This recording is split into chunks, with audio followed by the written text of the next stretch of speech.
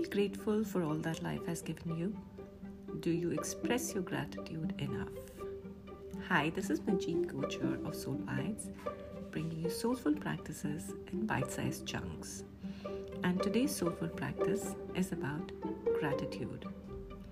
I'm sure by now you have heard and read enough and more about gratitude and being grateful. And yet, here I am talking more about gratitude. So today, let's find 3 things that we are truly grateful for in this moment. One person in your life who you feel has contributed to your life in a very big way. Somebody who has really made a difference to your life in a very big way. That is number 1. Be grateful for that person in your life now. Number 2.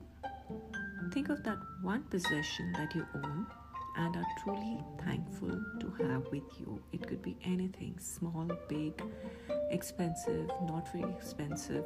It could be just about anything that you are very grateful to have in your life. What is that? And number 3, think of one experience that you truly cherish.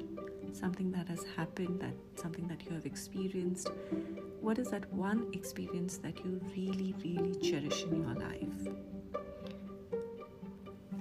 So, these are 3 things that I want you to think about. One person, one possession, and one experience in your life that you're truly grateful for.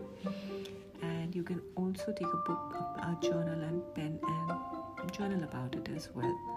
And keep digging inside on a daily basis and being grateful for everything and everyone in your life. The universe responds to your gratitude and sends you more and more people and more things to be grateful for.